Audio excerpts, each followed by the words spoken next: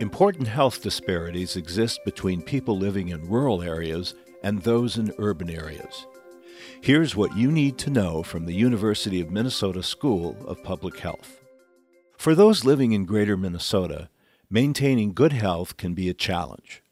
Rural health researcher Carrie Henning-Smith says much of this is due to social determinants of health. People live farther from each other and farther from the doctor, the hospital, the healthcare provider that they need to see. And so people are traveling greater distances. Transportation is often an issue. As a result, we sometimes see people going without care that they need, which is problematic.